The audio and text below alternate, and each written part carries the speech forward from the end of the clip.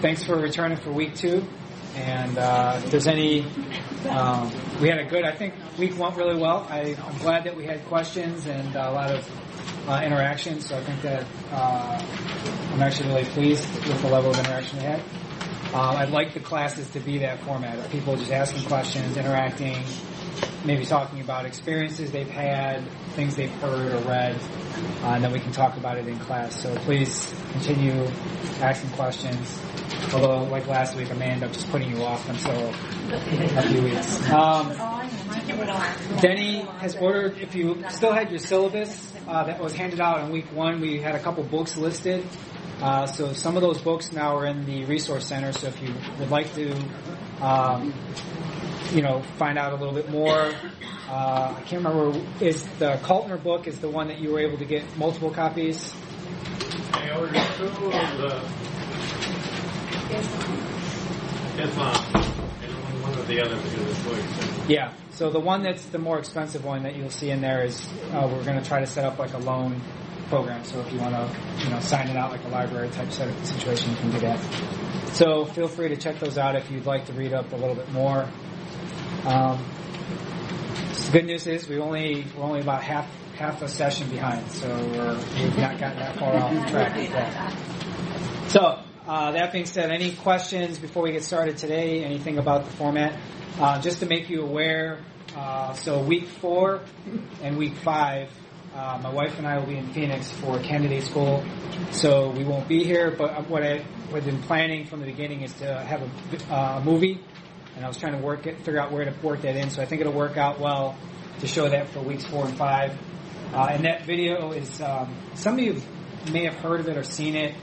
Anthony Quinn, if you remember, a lot of you guys, maybe a certain generation remember Anthony Quinn. Thanks a lot, Jim. To it. But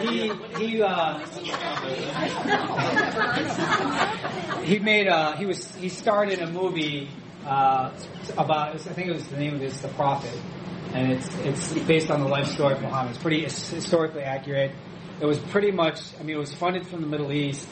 Really big budget, like on that grand scale of, it was about as big budget as you could get at that time. Again, they got big name actors to get involved with it. It's a really good movie, and it really, so a lot of the stuff we're talking, the historical stuff that we'll be talking about, you'll actually see in that movie. I'll have some handouts for that movie as well, before that's shown, that you guys will have for the class to kind of clue you in on things to be looking for. It's shot from a Muslim perspective, and what that means, we'll kind of talk about that as we go. So if we remember, our whole emphasis on this course is trying to understand Islam from an Islamic and Muslim perspective. So that's really the direction we're trying to go. So just keep that in mind as we go about this the class. Last week we ended on this topic of Jahiliyyah. We didn't get too much further than this, so just a quick recap. Remember, it's a historical period. We were referring to the period before of Islam, pre-Islam, so pre-Muhammad, all of history leading up to the Muhammad and his revelation, the Quranic revelation, is referred to as the Jahiliyyah. But in the modern era, starting in the late 18th century, and continuing on to today, this concept has been picked up, so it's more of an ideology. So this claim of Jahili, of ignorance, being used as a foil for anything that someone may say is un-Islamic practices. So if you remember, we got into some of that, how groups like Al-Qaeda and these other groups use this type of claim. So if you read some of their material, if you were read anything that's been translated from Arabic to English, you'll see references to this concept there. So it's not just a historical period, but it also has some bearing on what's going on today. So if you still have your notes, not a big deal. If you don't, we'll look into the social, the economic setting of Arabia prior to Muhammad. So The landscape and the environment of the Arabian Peninsula, if you are familiar, it's still this way today to some degree. There's very few towns, very few permanent settlements in the region. So the dominant mode of life in Arabia during the let me see if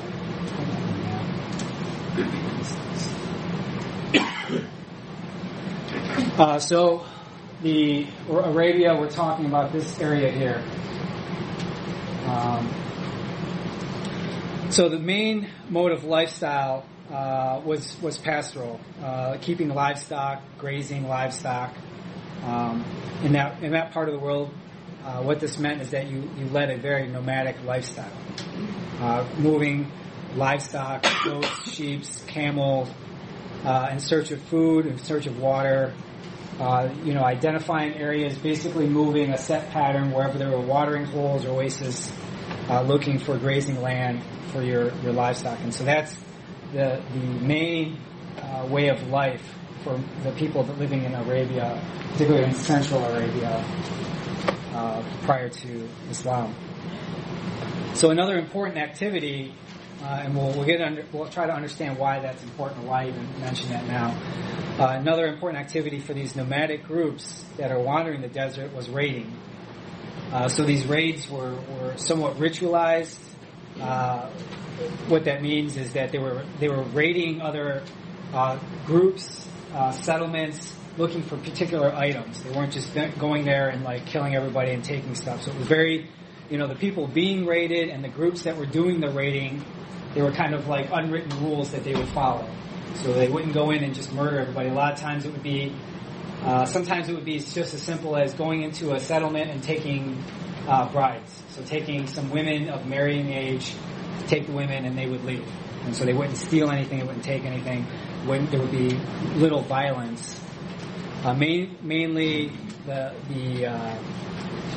this was the main method of increasing wealth in the region. So you're talking about an area that doesn't have much wealth that can be extracted from the environment. So increasing your wealth of your clan, of your tribe, was made through raiding. But it also was an expression, a way of expressing your manhood. So we'll find out why that's more important. In that period of time, this masculine, and this is something that Islam looks to deal with, of how masculinity is portrayed or built. And so being a successful raider, these kind of things, was important in expressing, your manhood. So certain themes that begin to emerge that we can see that emerge from this nomadic lifestyle, this raiding lifestyle, that we actually still see today. The preeminence of the clan. So we'll talk about this when we reach our second topic of Muhammad. The importance of clan, and of men in particular, the men of the clan in particular. Retaliation or blood feud, so that this, and we'll talk a little bit more about that, but the blood feud, retaliation, an eye for an eye, the idea of an eye for an eye, and this concept of personal honor becomes very important. So these are all important things that have their roots in this nomadic lifestyle that continue on to Islam. Another important area for wealth are these trade routes. So that's what this map is showing. So these important trade routes, and we'll talk a little bit more about this when we reach the topic of Muhammad. But you can see the really important one here is this for Mecca, is this one here that's east-west, and then this north-south route that goes from Yemen all the way up, and would actually go all the way to Constantinople. So it starts, it's where the stuff comes in the Red Sea. So control of Mecca becomes really important for these trade routes, this east-west and this north-south, which is probably one of the most important trade routes in the whole region. So control of those trade routes, or being at least stationed on a place where the trade routes would stop, is an important area of wealth. And so they begin in other places. They start all the way in China, going all the way to places. These stop here, but there are some of these routes that go all the way into Italy and France by the time of Muhammad. So they're not just important because of the trade, though. So they are bringing different trade, different goods, but also these are the contexts These are the areas that the ideas, religions, politics, social ideas are being exchanged. So it's through these areas, especially in these centers where they're actually stopping, that you have this exchange of ideas happening. And so if anybody's having trouble hearing because of the fan, let me know so I can up my volumes. I'm trying to. Last week I was speaking a little too softly. All right. So really the exchange of ideas is really important there on these trade routes. Bringing ideas, new ideas in, taking old ideas or the existing ideas and spreading them out. They're important before Islam. They're important after Islam because a lot of these trade routes is how Islam spreads.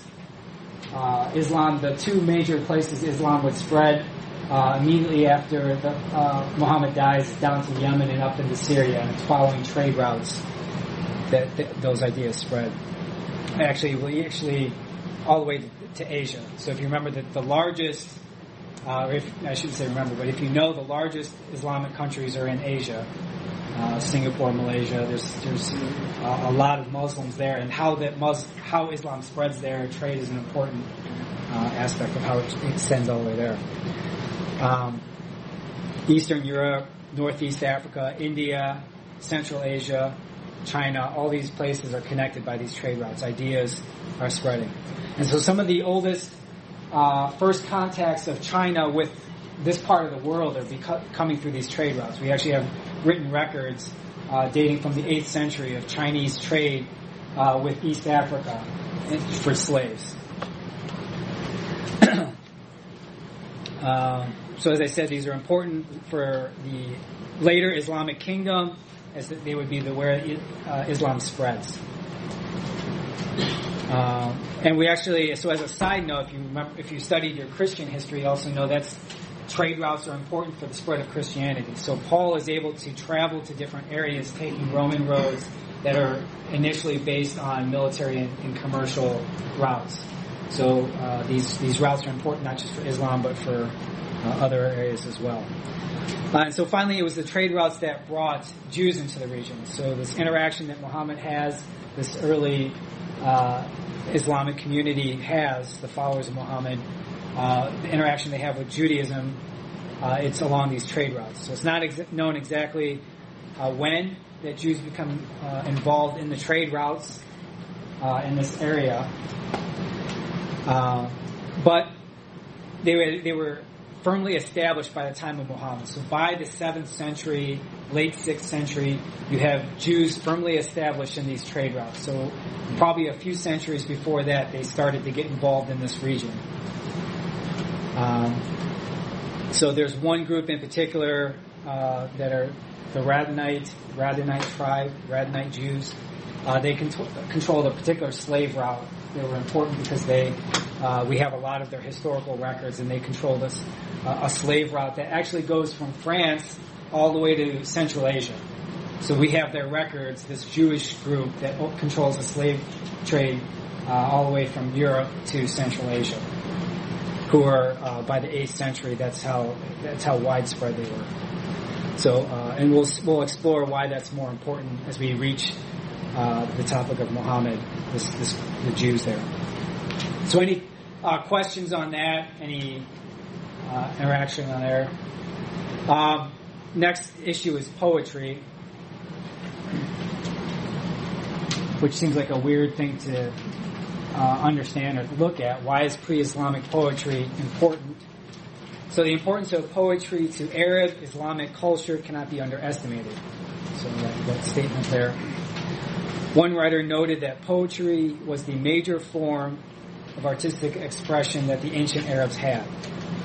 So the practical reason for this, why is poetry the main form of art? Why is it so important for Arabs?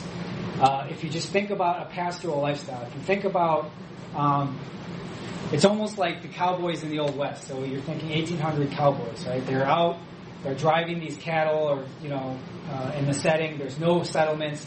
They're out, there's nothing for them to do. So they sing songs. In the American West, you have them singing songs around the campfire. Well, in pre-Islamic Arabia, what they would do is recite poetry. And so poets take on a very prominent role in that culture, reciting long lines of poetry from memory, and that was something that was highly sought after. People who did it well could make a very good living, finding their way into kings in the region. Clan leaders would employ them. And interestingly enough, so there's this importance of poetry lasts long even to the present day. And so throughout Islamic history, poets are kind of allowed to poke fun at the existing order through their poetry. So that's how much respect poetry is given. Reciting memory, highly sought after skill. We see the impact of poetic culture everywhere in contemporary Muslim culture. The language of the Quran itself. So when we study the topic of the Quran, one of the sources for the Quran is pre-Islamic poetry. The development of Quranic reciters. So people who memorize the entire Quran and can recite it from memory, and how they recite it, the way they do it, they take their cue from these pre-Islamic poets who would recite long lines of poetry, to groups. Special place that poetry holds in culture. So resistance, as I talked about, panegyric, that is critique, kind of poking at the existing order. It's seen as an important development for Quranic Arabic. So that the Arabic, the language itself of the Quran, of the Quraysh tribe. So when we talk about it, so when I say, if you ever study the language of Arabic, the Quran's written in a really highly stylized, really old form. What we find out is that Arabic is actually the tribal dialect of Muhammad, the Qurayshi dialect, and that's highly influenced by poetry. So the importance of pre-Islamic poetry, quick understanding of that, but not something to be underestimated.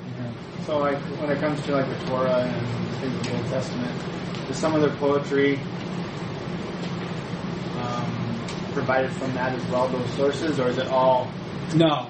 So, short answer, no. It would be, because what they would talk about, a lot of the poet, and I remember taking classes, it would be, a lot of the stuff would be talking about the things that they were encountering. So, love, the desert at night, distant memory, and, it was all things. So, why does Arabic have, I think it was 70 some words to describe horses, or over 100 to describe a camel? It's because the things that were the most important, and then being used in poetry, because you have how Arabic poetry works, and rhyming and meter is important. So they would use different words. The development of the language really is important. So it's more about the setting and lifestyle. Is there any correlation between Arabic poetry and Hebrew poetry? Is there any kind of any sense of connection, or in the not really? No, because I know Hebrew poetry was also very influential. Yeah, there hasn't been a lot of links, mainly, and I would say probably because, I've never read anybody linking the two. Mainly, I would say because Hebrew poetry predates by such a long period of time. I mean, so many centuries.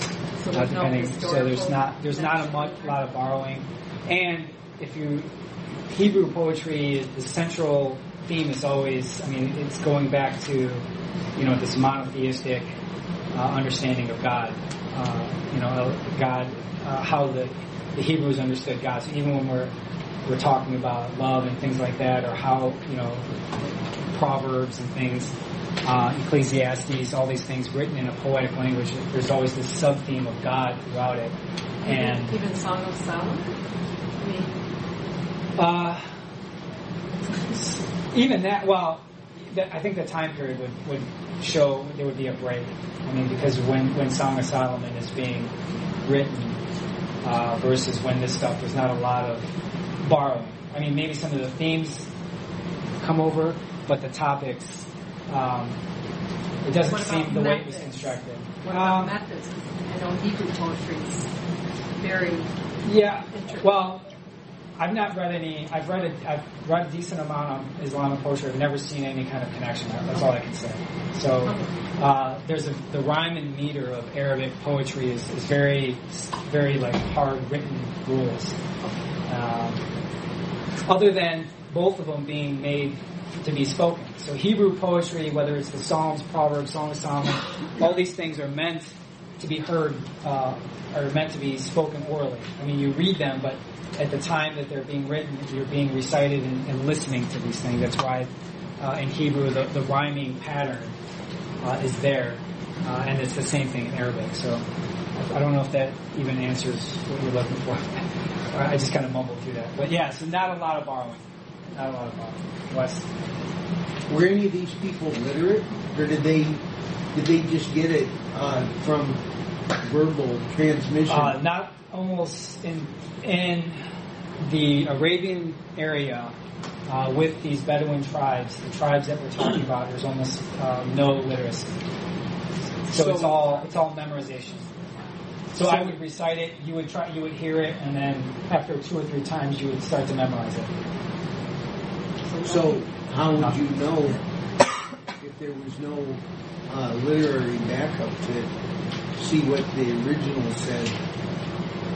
You'd probably have several different forms of poems, especially the lengthy ones, simply because memory isn't perfect. Memory isn't perfect, but I think sociologists have studied non-literate cultures pretty well and been able to show that they actually are pretty faithful in their the rhyming meter and the pattern helps to lock in. The fact that you have to rhyme and it has to meet the meter means that you can't just play willy-nilly or forget certain parts, because then it breaks the meter and it breaks the rhyme. So being able to hold that rhyme and meter means that we become pretty confident that the translation or the transmission is pretty faithful. Okay. Yeah, if that makes sense. Is this meant to be part of Islam, their oral history, the poetry? They would say no. Mainly because they don't want. An outsider would look at it and say there's obviously connections. Muslims would say no because they don't consider the Quran being poetry. It's just it's actually revelation. It's pure revelation. So they don't. When you hear someone reciting it, it's not. They don't think of it as poetry. They don't want to. They don't want to call it poetry. They're resistant to that idea of it being just artistic. It's more divine than that. So they resist that idea, and it's very lyrical too. So if you hear it, if you ever hear someone reciting the Quran, it almost sounds, when someone who does it very well, it almost sounds like music because of the rhyming and the meter of the language. It sounds almost like music, but you'll never hear a Muslim say that it's actually being sung, because it's just not how they would understand. Like we wouldn't sing our Bible. Right. Well, some do. So that raises a good point, because people now would say there's a movement that would say we should sing songs as hymns. But you wouldn't sing like historical books. Obviously, you're right. You wouldn't sing like the New Testament books. Yeah. Is the whole Quran Yeah. poetry? I don't want to call it poetry, but yes, it does. It does have that kind of rhyme and meter to it. Okay. Yeah. So if you hear somebody reciting verses, you can hear it. So What was the time frame here, or BC, or what? So we're talking probably 4th, 5th century AD. Oh, 80. Yeah. So this is. So what's that, like 1,500 years ago? Yeah, 1,600 years ago. Come a long way. Just beat this humans. Exactly. So when the Quran is taught, is there emphasis on the way it is expressed according to that meter? Yeah. Okay. So that's very important in their. Oh, absolutely. So, some of you, Aaron might be able to, but when you heard of this idea of the madrasas, so a lot of poor families or orphans will be sent to these schools, and these become really important in Pakistan for producing the Taliban, who later go into Afghanistan. But you go to these madrasas, and they don't learn, they're schools, but you don't learn anything like science and math. It's just Quranic recitation. So you just have a room full of kids reciting the Quran and memorizing the Quran, and a teacher standing there with a stick, smacking the kids if they don't say it to the meter, because it's very metric. School. Does the Quran really talk about killing non-believers and? Yeah. Well, let's wait till we get to the topic before we get too deep into the Quran. What it actually says, because we got to set the context for the Quran. So we're going to actually after Muhammad is the topic on the Quran. So let's hold off that what's in particular until we get to that topic. Good question.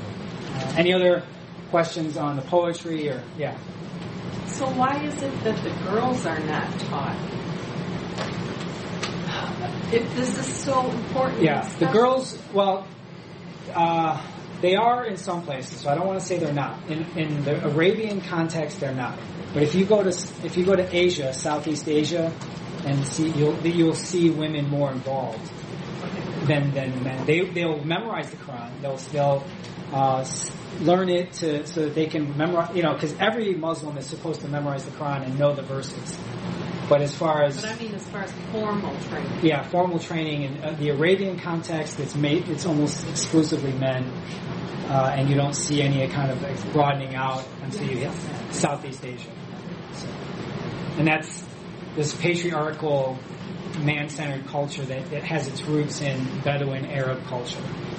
Why in the Arabian context? So, good question. Any other questions on this topic?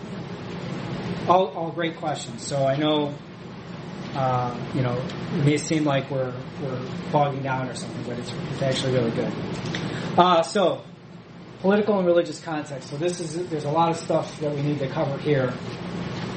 And let me show that map again so if you see this map, this purple area and the orange area, Constantinople, and then the Persian Sassanid Empire. So these are the two world powers at the time of prior to Muhammad. And in the 100, 200 years leading up to Muhammad, these are the two powers, the Persian and the Christian Empire. What is this? What is this now? So this is Saudi Arabia. Saudi Arabia. You can see Egypt here. Israel would be like right here. Syria. And this is Turkey right here. So over here is Iran and Afghanistan. Yeah, Iran is over here. Iraq would be right here where you see Mosul. So this area here is Iraq. Iran would be this part here, the Persian Gulf. So that's, Iran. Okay. So yeah, Mediterranean Sea. Italy's here. Greece. So you can see it's the eastern edge of the Mediterranean Sea. Good question. So a lot of times I take for granted, because I've spent so much time studying. For me, I can, I recognize it, but it's good to ask questions if you're unclear where these areas are. So the region, the two world powers at the time, Byzantium, the Byzantine Christian Empire, Persians, the Sassanid Empire. There's some South Arabian kingdoms around what was modern-day Yemen in this area that are important. But Byzantine Christianity was the dominant form of the Christian religion that's present in the Arabian Peninsula. Justinian I, who was emperor of the Byzantine Empire from 527 to 565, seeks to reassert the greatness of the Roman Empire. So he's engaging in warfare against the Sassanids, trying to reestablish the greatness that the Roman Empire once had. So the reason for this is important for our understanding, is this conflict between the Byzantine Empire here in the orange and the Sassanid Empire in the purple. This conflict begins to create these vassal kingdoms. So they're fighting proxy wars with these Arabs. They begin employing the Arabs in this area to fight wars on their behalf. The Arabs present in the region fought for the different sides. And importantly, following his death, Justinian's death in 565, the Persians began to push back and sought to regain influence and reverse their losses, because Justinian was able to take back. You can see he was able to push back some of the Sassanid gains. So in southern Arabia, the area known as Yemen, which is down here, this area here. An ancient kingdom known as the Himyar, so it's not that important, but just Himyar kingdom was important. It was important regional power, probably gained their wealth, their importance with the incense trade. So there's, in Yemen, there's a really important incense that can only be found there. So they get wealthy because it's used in the Christian liturgy. So this incense that you see becomes really important, and this is the main place that it's found. So all the way, going back while Rome was at its high point. So this interchange was why we also have this Roman, this importance of incense is why you even have Roman gods, the old Roman pantheon of gods present. So there's actually Venus worship going on just prior to Muhammad as well, and that probably comes from this exchange, a trade route exchange. Religious scene at the time as well. So we have Christianity, which is the form that's practiced by Byzantium. Zoroastrianism, which is the religion of the Persian Sassanid Empire, which is also monotheistic. Zoroastrian religion, probably many of you haven't heard of it, but if you have, it's as I said, it's a monotheistic religion. And it emphasizes this battle of good versus evil, light versus dark. Seeks balance, so that's really balance in all things. So light, dark, good, evil. And you also have Judaism in the presence of these, with this mix of Christianity and Zoroastrian religion. But then you also had animist tribal beliefs present in the Arabs. So you had this whole melting pot of beliefs present in Arabia prior to the time of Muhammad in the 6th century. As I said, we talked a little bit about the Jews. So sizable population of Jews had settled in and around Arabia, including the modern day area of Medina. We'll talk more about why Medina is important. So this area here, there were several large Jewish tribes. They weren't Jews, they were Jewish Arabs. So Arabs who had adopted Judaism, but there were at least 3 that we know of sizable tribes in the area of Medina that were involved in the trade routes. And Christians were mainly located in southern Arabia, around that, as I mentioned, that Himyar kingdom. So there's Christianity. It doesn't break too far from this area down south, but actually it's mainly located down here.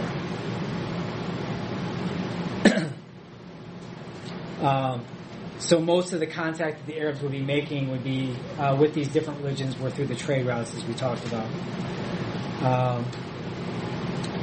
Since they're not literate people, they're hearing stories, and they're just hearing these transmission of these stories from the Jews about Abraham, Jacob. Why these stories are being adopted, we know that in the Quran mentions some of these Old Testament prophets, how they got their way, likely because of the interaction with the Jews. Stories about who Jesus was, things he did. There's some apocryphal stories that are popular with Muslims even to today. How these stories worked their way into the Islamic religion. Again, the types of Christianity that they were interacting with.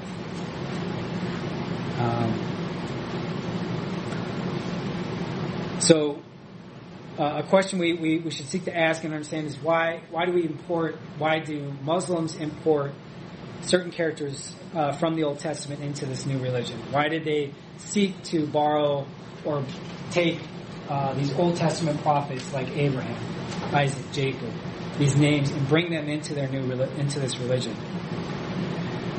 So there's an issue of legitimacy, because obviously doing so says, if you're making your message and saying that we are building on this long line, then you have to account for the Jewish Old Testament saints. So there's this issue of legitimacy. So the idea that Islam's not something new. The message that Muhammad's preaching isn't that, it starts to be that we're not just creating a new religion. This is the true religion that was offered to the Jews, that they corrupted the message that was offered to the Christians through Jesus, that they corrupted, and now we have it, and we certify that it's correct. So they needed to bring these in, these Old Testament personalities, New Testament personalities, into the religion.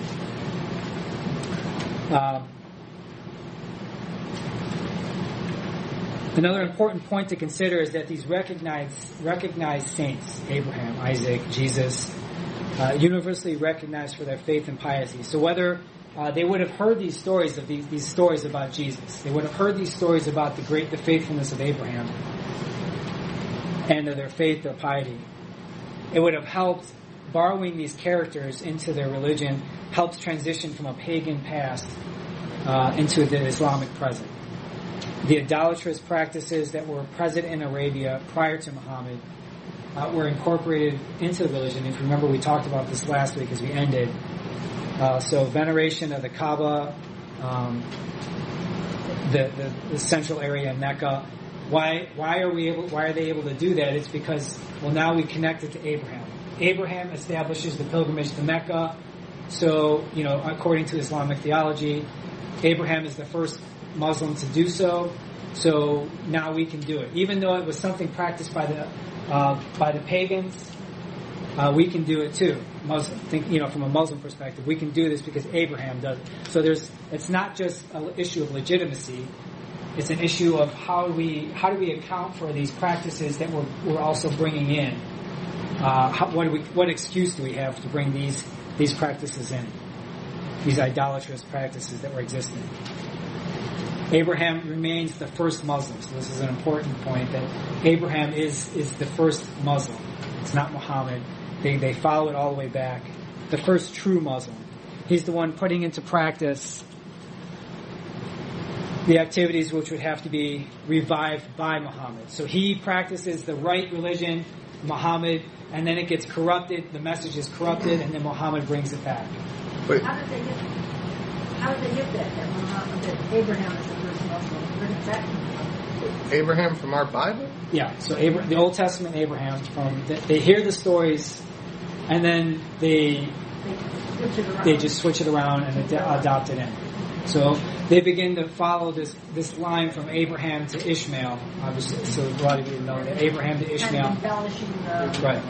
And at some point it becomes just adopted in and made as a, how do we explain this? Well, Abraham and Ishmael, we have these stories that they did. And if you look at like an Islamic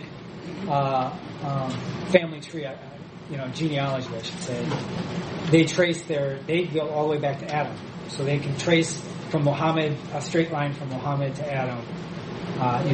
They have this like created.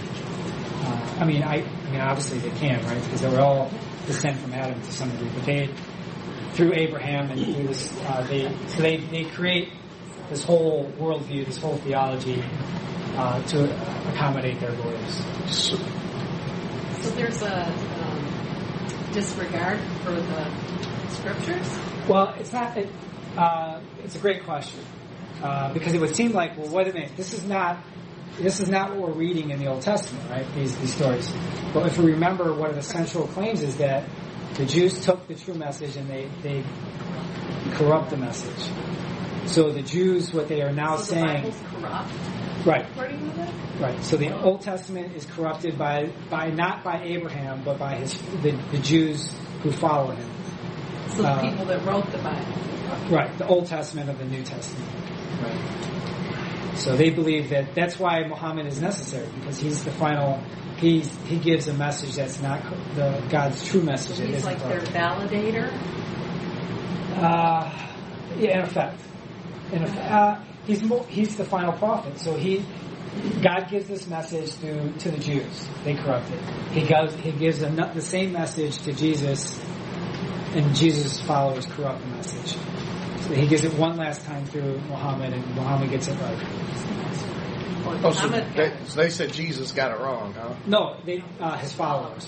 Yeah, it's not that Jesus gave it's that Jesus. Paul, Peter, all of the New Testament. Yeah, hold on. Let's not get too far into the theology part because we are going to. Yeah. It's hard not to. Yeah, no, it's yeah. You know, wow. I'm going to keep putting you off because we want to because there's more that has to be unpacked before we get there. You unpacked too much already. I can't hold them. Yeah, I'm trying to wrap my brain around. Right, I'm still trying to pick up the things. So we're just trying to get some of the understanding in order to set the groundwork for Muhammad coming onto the scene. What are the beliefs that are there before unpacking too much of the Islamic worldview, which I probably already have done. Messed it up myself. So, any other questions that I can put off till later? Sharon, yeah. The history that they teach their children. Correct. Correct. Yeah. This is what you're going to hear from an Islamic perspective. So originally, this was all like love and peace, love your brother, kind of similar to our religion. No. I was going to say, man, where did it get switched to where they started flying planes into buildings? Well, it's a good question. So where does it start out peaceful? Well, right. Let's wait until. That's why I said. I'm saying. Well, no, we have to understand that the message of the Quran is tied to the life of Muhammad. So you can't understand how you interpret the Quran until you understand Muhammad's life. So that's why I said it does follow that you have to understand these things because it's not a book that you read from page 1 to page 100. You know what I'm saying? It's not like a sequential book. So you have to understand that certain revelations are given at different parts, and then how that all comes together, and how is it explained by a Muslim? Why does if we can look to the Quran and see that there's these passages that are violent, but a Muslim would say no, the Quran's not violent. Why can they say that? And that's why we want to understand some of these things. It's important to understand the development in order to understand how a Muslim can come. So let's hold off any more about that part. We are going to hit it because it's an important understanding. Why does Islam? Why are there certain aspects of Islam that seem to manifest itself violently? You know, what explains this? What explains the 9/11 attack? What explains suicide bombings? What explains, attacks? Why can a Muslim kill another Muslim? Why is that okay in their religion? So we want to understand because actually, as I said before, we talk about 9/11 and a couple thousand people who died that day, but Muslims are killing more of them, other Muslims than anything else. So why are they doing that? How can they do that? And how can they be? How is it okay into their worldview? So we need to understand the Quran, but we need to understand how it ties to Muhammad's life and the development of Muhammad's life. So I'm going to put all of that on hold for at least another couple of yeah. We'll get to a part where there's peaceful Muslims and there's the terrorist Muslims. They aren't all. Right. Well, I mean, that's the thing. So how do you account for, the billion if we have almost 2 billion Muslims in the world today? Really? How do you account if Islam is just given itself to the violence, then we should see more manifestations, especially in places like Asia. I mean, you have a little bit of violence in the Philippines right now under a Muslim insurgency, but that is actually more nationalistic, more politically tied than it seems to be a religion pushing issue. So you actually have the largest concentration of Muslims in the world is in Asia, but you don't have the violence that you have in the Arabian context. How do we explain the violence here and the near absence of violence in this context? How do we explain the two together at the same time? And almost no history of violence over here in Asia. You know what I'm saying? So we have this long history of violence, modern history going back to the 70s, in these places in the Arabian context, but almost nothing going back to the 10th century, 10th, 11th century in Asia. So it connects to Muhammad. It connects to theology, which connects to the Quran, which has to be understood in the context of Muhammad. So this doesn't have to do with real quick. I don't believe that a lot of people really know like what's going on over there. Like they hear it's bad. Like I don't think people have actually got online and literally looked at what those people put on the internet. They say they do it for jihad, and from what I've talked about with a guy I know from Dearborn, he said all jihad means is for God. So you're telling me that they're over there drowning people in cages in some dude's pool for God? So why? How can they even compare that to our Bible? So why? So let's hold up on it because we don't have the time. My heart rate's going up. We don't have the time to deal with. We don't have the time to get into the why. Suffice to say that I've done my best, including living there for a while, to try to understand. You did live over there, so didn't you? We can at least try. We want to understand that that's an important part, and it's something we can park and spend a lot of time on. But at least not in the beginning. Where'd you live over there? In Jordan and in Palestine. So let's keep it moving because I don't want to get too far behind before we lose. We go completely off the rails. I had one question. Yeah. So the Byzantine Empire was from what year to what year?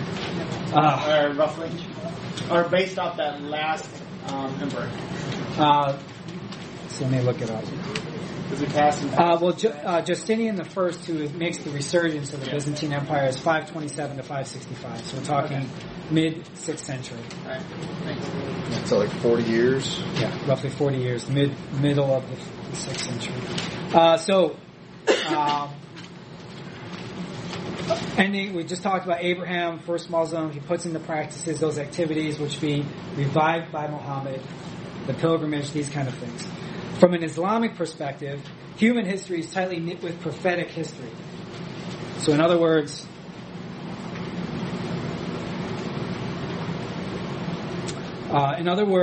history prior to Muhammad is one marked by a revelation of God's message to the prophets, something we just talked about. The first message being the first of prophet being Abraham, followed by his son Ishmael. Indeed, the office of the prophet is so significant that it is one of the articles of the faith of Muslims. So belief in God, His prophets, His books, angels, and judgment in the life hereafter. So 5 articles of faith. So prophets, the idea of prophets. And this is actually a really important topic. We don't have the time to get into it at this point, but it's one of the areas that Muslims today and Christians debate on. Because we have, in Christianity and in Judaism, there's there's a very strict definition of what a prophet is. We can't just use that word willy-nilly. There's certain guidelines that God lays out what a prophet, going back all the way into the Old Testament. But that's not an Islamic perspective. So a lot of Christians will debate Muslims and say, well, Muhammad wasn't a prophet. For instance, he didn't do miracles. There's no miracles attributed to Muhammad during his lifetime. Him personally doing a miracle. There's miraculous events that follow his life, but he never does a miracle in the sense that like Jesus did miracles. And so that would be for us as Christians, because miracles and the ability to perform these kind of things is a signifier of prophethood, or verifying the message. Why Jesus performed these miracles, it verifies his message that he is proclaiming on behalf of God. From an Islamic perspective, that's not the case. So it doesn't need, the miracles aren't tied to prophethood. The idea of a prophet from an Islamic perspective is just, proclaiming God's message. So they don't follow the criteria that's outlined in Correct. Scripture. Right. Correct. What makes a prophet? So Abraham built the first house of worship to God in Arabia. This is the Islamic understanding. So in Mecca, that Kaaba that we've referred to a few times is originally built by Abraham, they believe. But of course, people corrupt and they begin using it for idolatry. So during this time, the concept of the one true God was preserved by the first Jews and then the Christians, and then it was believed that some people in Arabia had some kind of monotheistic understanding, and this is from Islamic perspective. So they believed that worship of one true God was kind of kept alive by the Jews and then the Christians, and then was perfected in Muhammad and the Islamic worldview. So during this time in Arabia, due to its location on the Silk Road, remember we talked about the Silk Road, these trade routes originate in China and go all the way into Europe. These trade routes are important to the local economy, and most of the local tribes are involved with them in one way or another. In the city of Mecca, that house of worship, that Kaaba, we've referred to it a few times, was built for a place of pilgrimage. Muslims believe that originally a pilgrimage was the duty of the descendants of Ishmael. So every descendant of Ishmael was supposed to continue on this pilgrimage that Abraham starts, along with his son Ishmael. Later it becomes a center of polytheism. It's filled with depictions, different idols representing different gods. Once a year there was a great pilgrimage to Mecca. This is again before Muhammad. So there's already this pilgrimage to Mecca to visit this Kaaba by all the tribes in Arabia. So once a year all the tribes all over Arabia would go to Mecca to do this religious pilgrimage, no matter their faith. Didn't matter what faith they were, didn't matter what religion they were, who they followed, they all would engage on this pilgrimage to Mecca once a year. And control over that site falls to the Banu Hashim tribe of the Quraysh. This is Muhammad's clan, Muhammad's tribe. So it's also believed that there existed just prior to the birth of Muhammad a group of Arabs who worship the one true God. But that's just an apocryphal idea. There's no evidence to that. All right, so the takeaway for us today on that first subject that took us 2 sessions is that there existed this rich cultural heritage in Arabia prior to Muhammad. It wasn't just a wasteland. It wasn't just empty desert. Language, arts, religion, trade, finance, they're all present and thriving to some degree or another in the Arabian Peninsula. But for the Muslim, for the Muslim today, for the Muslim following Muhammad, the coming of Islam represented a break with the past, a break with the existing culture, a break with those things that represented a corrupted culture. And I think, but in reality, it seems to be better to understand, and this is non-Muslims would understand it. Islam is an heir to the traditions that were already present in Arabia. So, we got 5 minutes, so I'm going to push us to hit that next topic. Yeah. Question? So you mentioned that for Kaaba, that the Muslims believe that Abraham established. So would they start with Abraham and Ur and being called up Ur on a pilgrimage? That's a good question. I don't know where they follow it. Like if they start the story like the Old Testament where Abraham is called out of Ur, and I don't think that they trace it like that. I could look it up, but I know that it's because he doesn't live there. Like he doesn't settle there. He just builds the house of worship and establishes this pilgrimage and returns there, but he doesn't actually live there. So I don't think that they connect it, but I could double check that. And then, are they tracing Abraham's pilgrimage in the Quran? Or No. No. So where is it? Is this extra revelation outside of the Quran then? Well, no. So they mention Abraham and Ishmael making the pilgrimage, but they don't they don't get that specific, other than saying the pilgrimage is established by Abraham and Ishmael. So instead of Abraham and Isaac going... Yes, it's just Abraham and Ishmael. Isaac and Ishmael. Yeah, and they're very careful to pair the two together. It's Abraham and Ishmael. It's mentioned together, kind of, and almost establishing Ishmael's legitimacy by connecting him with as Abraham's favorite son, according to Islamic theology. good question. Any other questions, comments? Would you just do your takeaway one more time? The rich cultural heritage theme. Yep.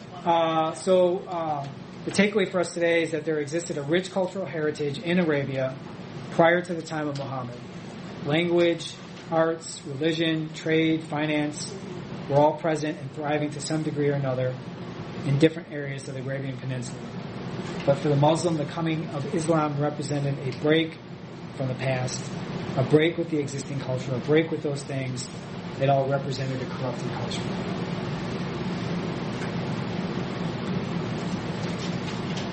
So, starting on the topic of Muhammad. There's often been commented that while Muslims may think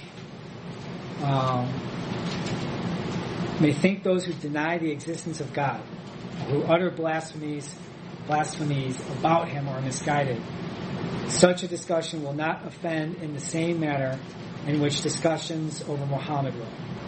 An attack on any aspect of Muhammad is rightly understood by the Muslim as an attack on all Muslims, since Muhammad is seen as the ideal to which all Muslims strive after. So it's a really important thing to understand. Why is it, if you remember, there was, what's that? It's very weighty in regards to them putting almost more preferences or preferential treatment towards Muhammad than God. Yeah, absolutely. Yeah, it's very, it's why there were the riots in Europe a few years ago, the Charlie Hebdo. The cops put them two guys down on the way into the art show. Right.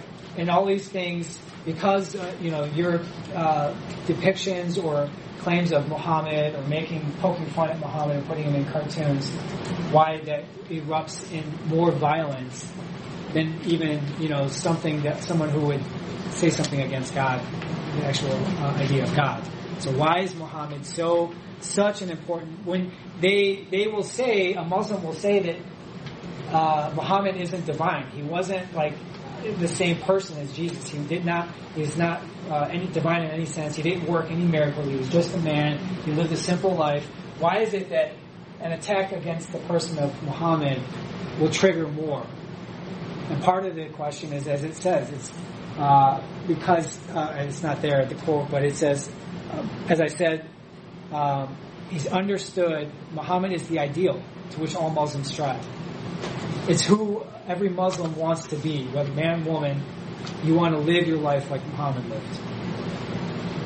We easily, as Christians, we sit here, we can easily dismiss Muhammad's claims, right? We don't have to even, there's no question. We read about inconsistencies in his life, the words he spoke, and we're not surprised about these things that we hear, right? We don't even have to think about it and, give it much thought. While it's absolutely true that Muhammad is the central figure of Islam, as I said, he does not occupy the same place as Jesus Christ does in Christianity.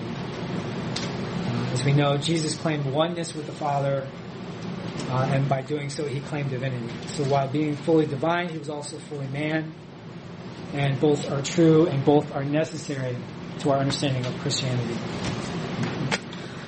But rather than claiming divinity, Muhammad actually made sure his followers knew he was just a man. He claimed he's believed by his followers that he's the last of a long line of prophets, but he's not just the last prophet in a numerical sense. So he's not just the last prophet to come in a long line, but he's the significance of his being last, or rather the final prophet, is that his message is perfect and uncorrupted, and his example and speech are what all Muslims aspire to. He is the model of what a true believer, what a true Muslim should be in this life. So I'll finish off this little paragraph I have, and then we'll wrap up. And it's perhaps in this way that there's some overlap between Jesus and Muhammad. So for both of these, the historic persons, the words they spoke, the things they did, come to take on a larger importance a lot of times in the lives of those who follow. I'm sure many of you remember the "What Would Jesus Do" movement, wristbands, that what would Jesus do? So we think about, in this situation, what would Jesus do, and I should do the same. His actions, his thoughts become important to us as his followers. Muslims engage in the same type of activity as well, not with wristbands, but rather they use hadiths. We talk about hadith. We'll talk about what that is. A recording of something he did in his life, of some interaction Muhammad had that parallels what they're encountering. So here's a quote to eliminate that point further. Regardless of how interesting the events of Muhammad's life may be, the significance for Muslims of the person himself and the actual facts of the narrative does not lie particularly in the historical narrative at all. Rather, it is the anecdotes about his life, the hadith, and the more generalized aspects of what that behavior represents that concern the community most of all.